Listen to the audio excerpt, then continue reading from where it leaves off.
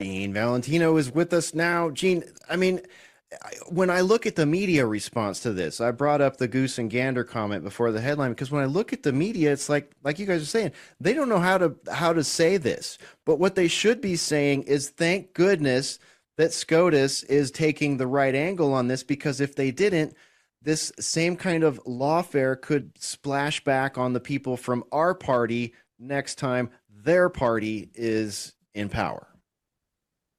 Excellent point, Brian. I like to look at issues involving what are the procuring causes of an event.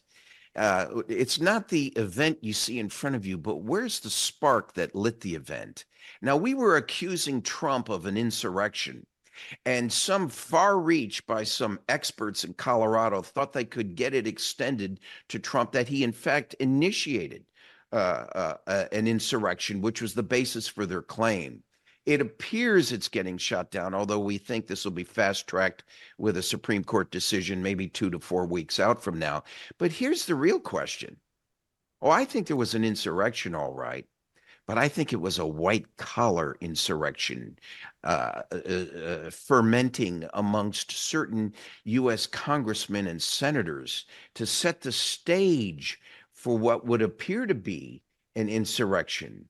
I wonder where Nancy Pelosi is today. I wonder where all that discussion is about her denying Kash Patel, assistant aide to Donald Trump at the time, begging Pelosi to let Trump bring in 30,000 National Guardsmen to protect the Capitol for what the intelligence showed was a threat to the Capitol that day.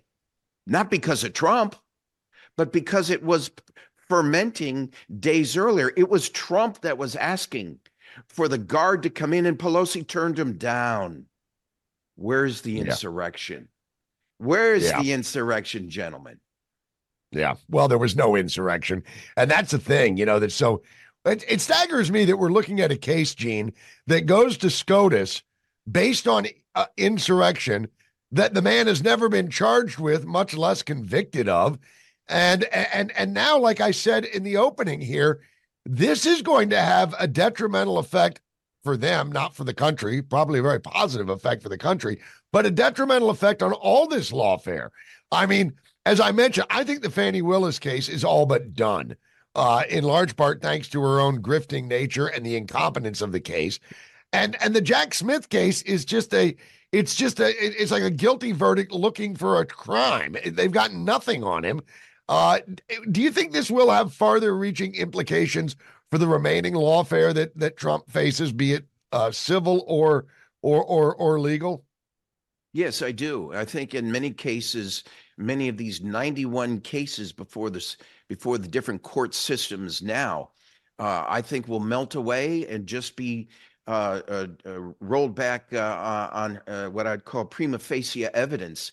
The evidence, the precedent set here, if it goes in favor of Trump in the next 2 to 4 weeks from the Supreme Court, will, as you're suggesting, Steve, cause a ripple effect to the removal of several other cases at different judicial levels. I also think it's going to cause Trump to be treated a little bit more fairly in the future, not because he does deserve it, but not because of any other reason other than justice. We need justice in this country. When you have Supreme Court Justice Sotomayor and Kagan and Jackson stepping up and getting in lockstep with the other conservative justices, it sends a message that there is going to have to be some decency and civility. I am so happy that I saw the justices put politics aside today, and that they put justice and the democracy and the Constitution of this nation ahead of petty politics and the infighting at the congressional and presidential levels. I think it'll also, I think Biden really gets a pass because he is not being brought forward for all of the wrongdoing. He's going to be asked to the Democrats have got to step up and basically ask him to step back and let them go forward with a new nominee for the presidency of the United States. Yeah, absolutely. In our last minute here, Gene, earlier today, Steve and I were talking, and he referred to the Fani Willis case as a comedy of errors, which I absolutely love. I find that a very descriptive term for the Fani Willis case.